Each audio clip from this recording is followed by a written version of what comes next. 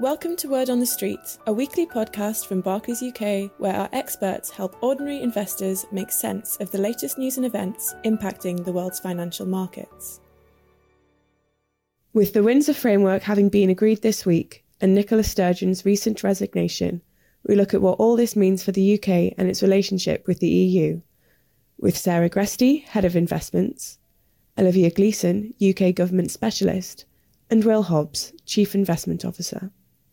Welcome to another edition of Word on the Street. So another important week in UK politics comes to an end. We've managed to get Olivia, one of our in-house UK political experts, to come in and give us the skinny. As usual, we also have Will to help us with the economy and market side of things, and to give us a bit of the wider world that really matters for our multi-asset class funds and portfolios. So, Olivia, let's start with you. Can we say that Prime Minister Sunak has finally got Brexit done with this Windsor Framework? Blunt, I know, but I thought good place to start. Sure, and apologies, it's not so hot off the press now. But look, and as listeners will know, and I won't recap fully, and you'll probably undoubtedly begrudge, Brexit has dominated the best part of UK politics for almost a decade now. And I think this week, we have seen a decisive breakthrough with the conclusion of the Northern Ireland Protocol negotiations that might have actually put Brexit to bed. We'll all hope. Not me, they will put me out of a job with commentating. So we're still going to have you on. Yeah, I want it to rumble on. Find some other stuff. Yeah. But, look, if you'll recall, the protocol was causing quite serious practical and political difficulties because it was creating, in effect, a sort of hard border in the Irish Sea around the movement of goods. And, the Windsor Framework, as it's being called, will reduce that administrative burden and the frequency of checks required for goods moving from Great Britain to Northern Ireland, so long as they remain in Northern Ireland. Now, I won't go into detail of all of the measures. It covered parcels, pet transport, plants, seeds, you name it. I think it was pretty comprehensive. But essentially, Sunak has achieved a much more light touch regime. The agreement also, of course, introduces this safeguard or emergency mechanism, the Stormont break, which will allow the Northern Ireland Assembly to object to sort of EU single market rules applying in Northern Ireland. And look, we could go on all the detail forever, but I think it's fair to say that the deal, it represents a pretty significant thawing of EU-UK relationships. The EU's moved a lot further than I think most believed they would. So getting the deal even this far is a pretty incredible accomplishment for Sunak. So do you think it will be successful? Sounds positive? Well, I'll only speak from the political perspective rather than operational. But, so far I think the deal has received pretty widespread political acceptance, if not acclaim. No ministerial resignations. I think I checked my Twitter a few minutes ago and we're still safe to say that. Broad political support across the spectrum, even staunch Brexiteers. I think it was Steve Baker, Chris Heaton-Harris came out in support of it. And, I would put it in sort of non-academic terms to say I think Sunak's kind of pulled off a blinder. Obviously, we've still got the DUP to come. They sort of said they would give a full view after they've analysed all of the details. If they decide not to oppose the deal, as I think it's looking likely, I think it becomes a pretty slam dunk for Sunak. And even with that parliamentary vote, I think the vote will be non-binding. But even with that vote, the mood music's so positive at the moment, even from his own backbenchers and Labour support, it should be pretty smooth sailing. So, yeah, I think the thing I'd sort of conclude with saying on that is not only has Rishi sort of seemingly brought the issue of Brexit to a close, but he's also building pretty positive momentum as a prime minister who sort of gets stuff done. So I think there are wider implications there as well. Okay, interesting. Well, maybe turning to you, let's have a think about this from the perspective of the economy. There's some agreements that Brexit is proven to be a headwind, but the amount of that headwind or the challenge is always up for debate. Does this meaningfully help us? Yes, I will try to be a bit positive in keeping with Olivia's tone, Sarah. I was very impressed how Olivia tiptoed through all of that with not getting into hot water with the business, which is always what she's here for, and stopping me doing the same. It's probably, I think from an economics perspective, it's probably better off being seen as removing a potential downside threat rather than anything, any material alleviation of the economic headwinds that have come with Brexit. That's not irrelevant, though. I mean, if you think of one of the perceived effects, which is essentially the kind of fog of uncertainty that Brexit created and the effects that that has had on investment in the economy, this serves to reduce that uncertainty, to clear the fog a little bit, which could be important. There are a few other things here to consider here too. This may open up the path towards a bit more alignment between Europe and UK, a move away from the hardest form of Brexit, if you will. That's speculation. I don't know that's the case, but that may not be to everyone's taste. Brexit was not just an economic project, far from it. However, one economic problem for the UK at the moment is that we are literally fighting gravity with this current trading posture. This surrounds the still amazingly robust theory that you trade most with your nearest geographical neighbour, almost no matter how hard you try.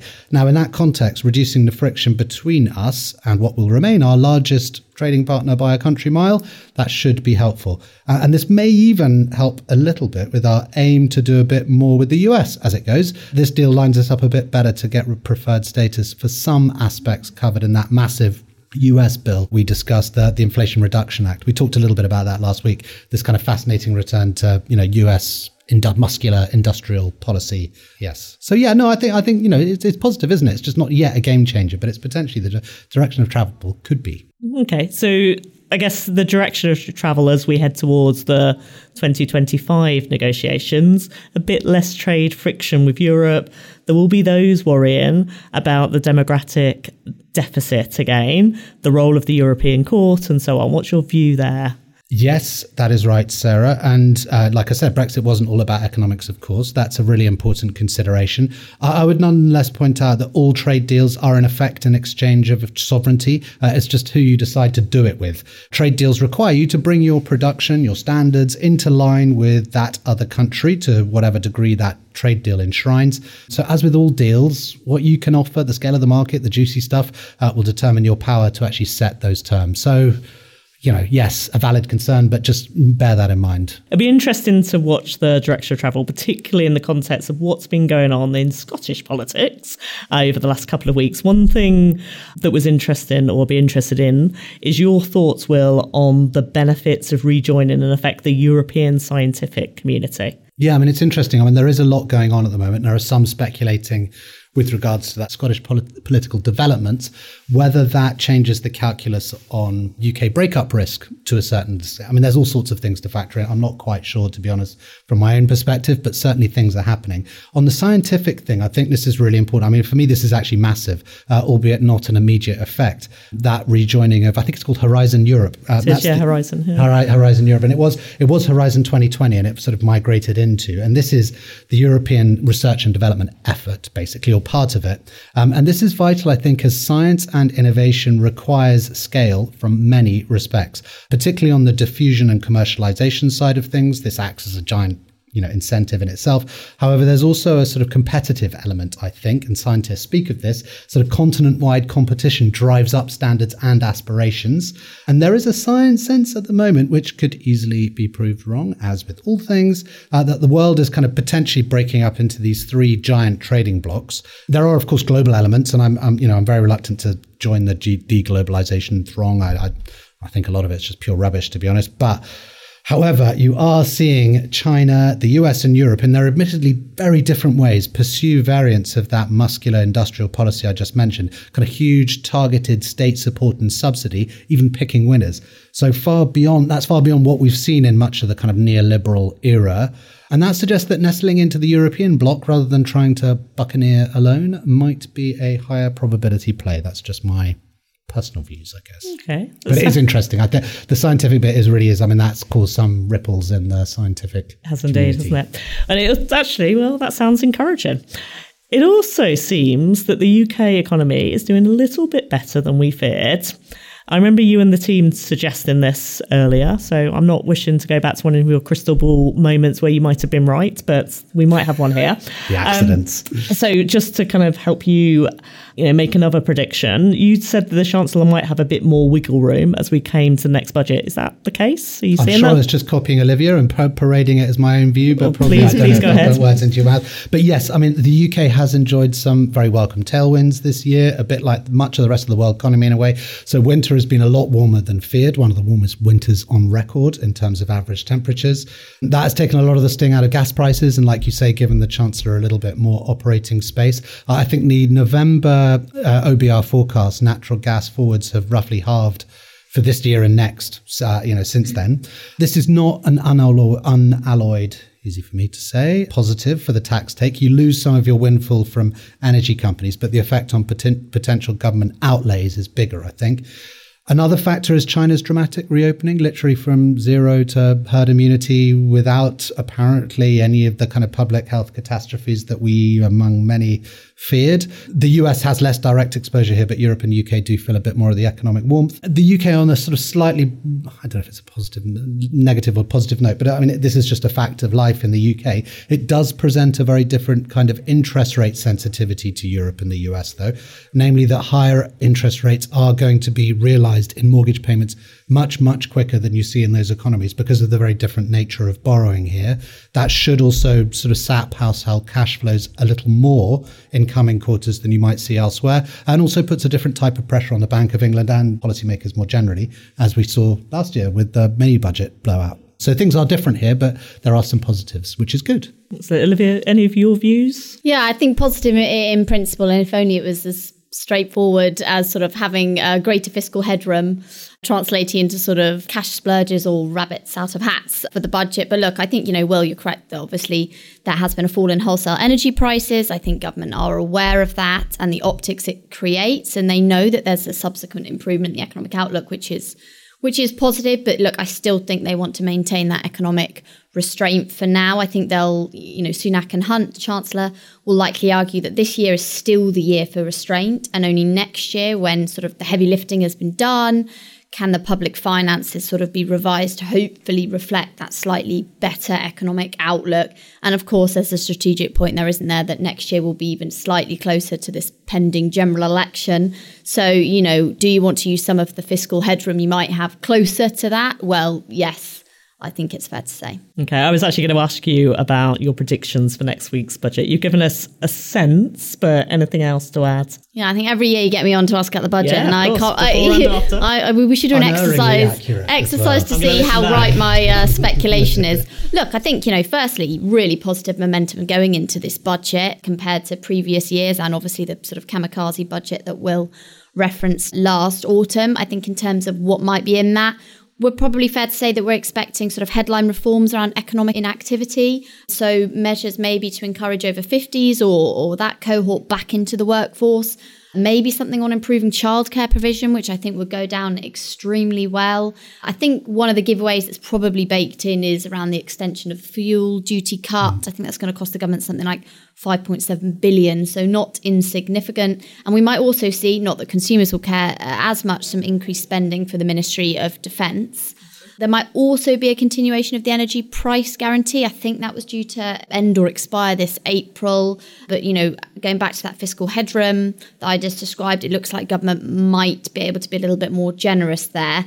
That being said, there's sort of huge ongoing pressure, I think, on the Chancellor to sort of stimulate the UK economy, particularly in view of that surplus, and implement some sort of tax cuts to kickstart growth. I'm not optimistic that we'll see any tax cuts in this particular budget, if I'm honest. And then you've also obviously got the Labour Party pushing really strongly for additional measures to help with the cost of living, perhaps an extension in the windfall tax or a resolution to sort of public sector pay dispute. So there's lots of scrutiny and pressure on this budget. And I think, I probably say this every time, but I think it'll be hard for the government to sort of strike the right balance between economic prudence on the one hand, while also demonstrating a desire for growth and responding to sort of consumer pressures on the other. Excellent. Well, we look forward to having you back in a couple of weeks to unpack that. Maybe one final question, something that was overshadowed in the news a bit this week with the Northern Ireland Protocol, was a big speech from opposition leader Sir Keir Starmer on their key pledges.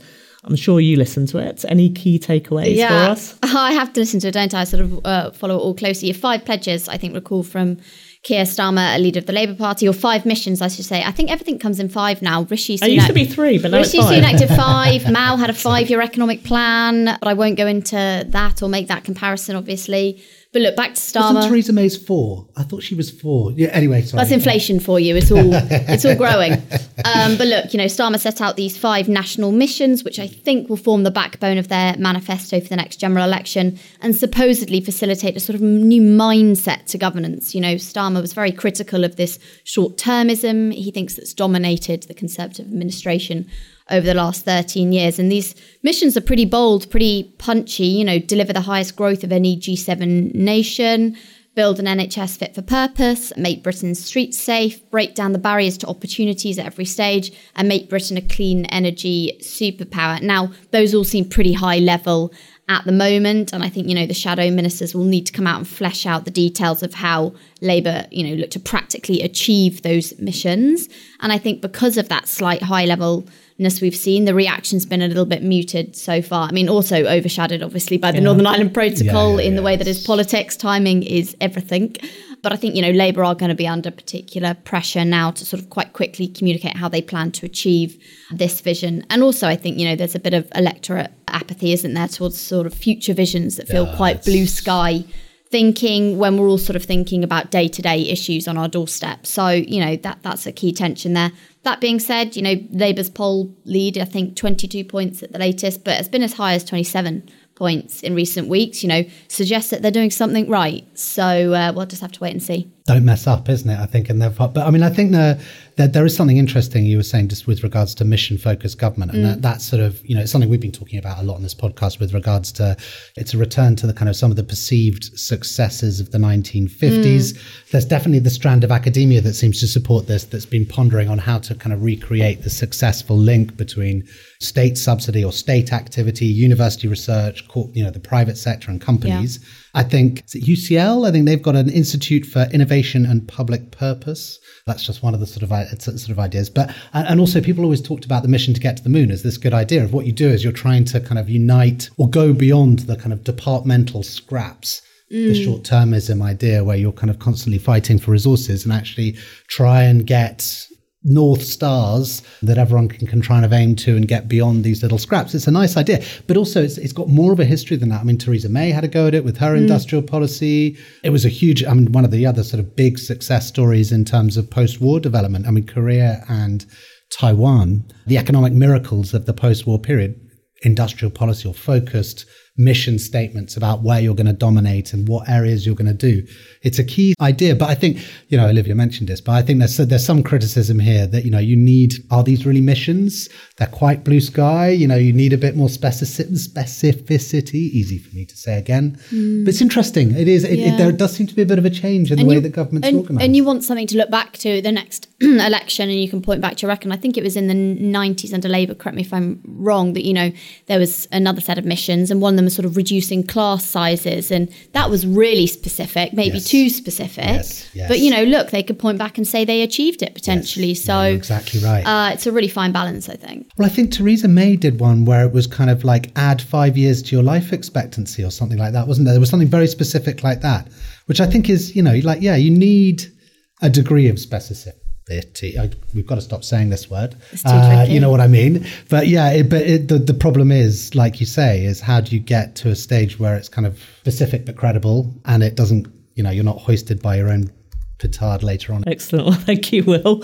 Maybe just finally, we've talked a lot about the UK today, as always. Is there anything outside of the UK you want to draw our attention to? Well, look, and what's so busy for the UK, but it is really busy outside of the UK at the moment. And it is for investors, as we know, and this podcast is designed for investors and how to help them. The UK is almost irrelevant in many ways to sort of what drives your returns.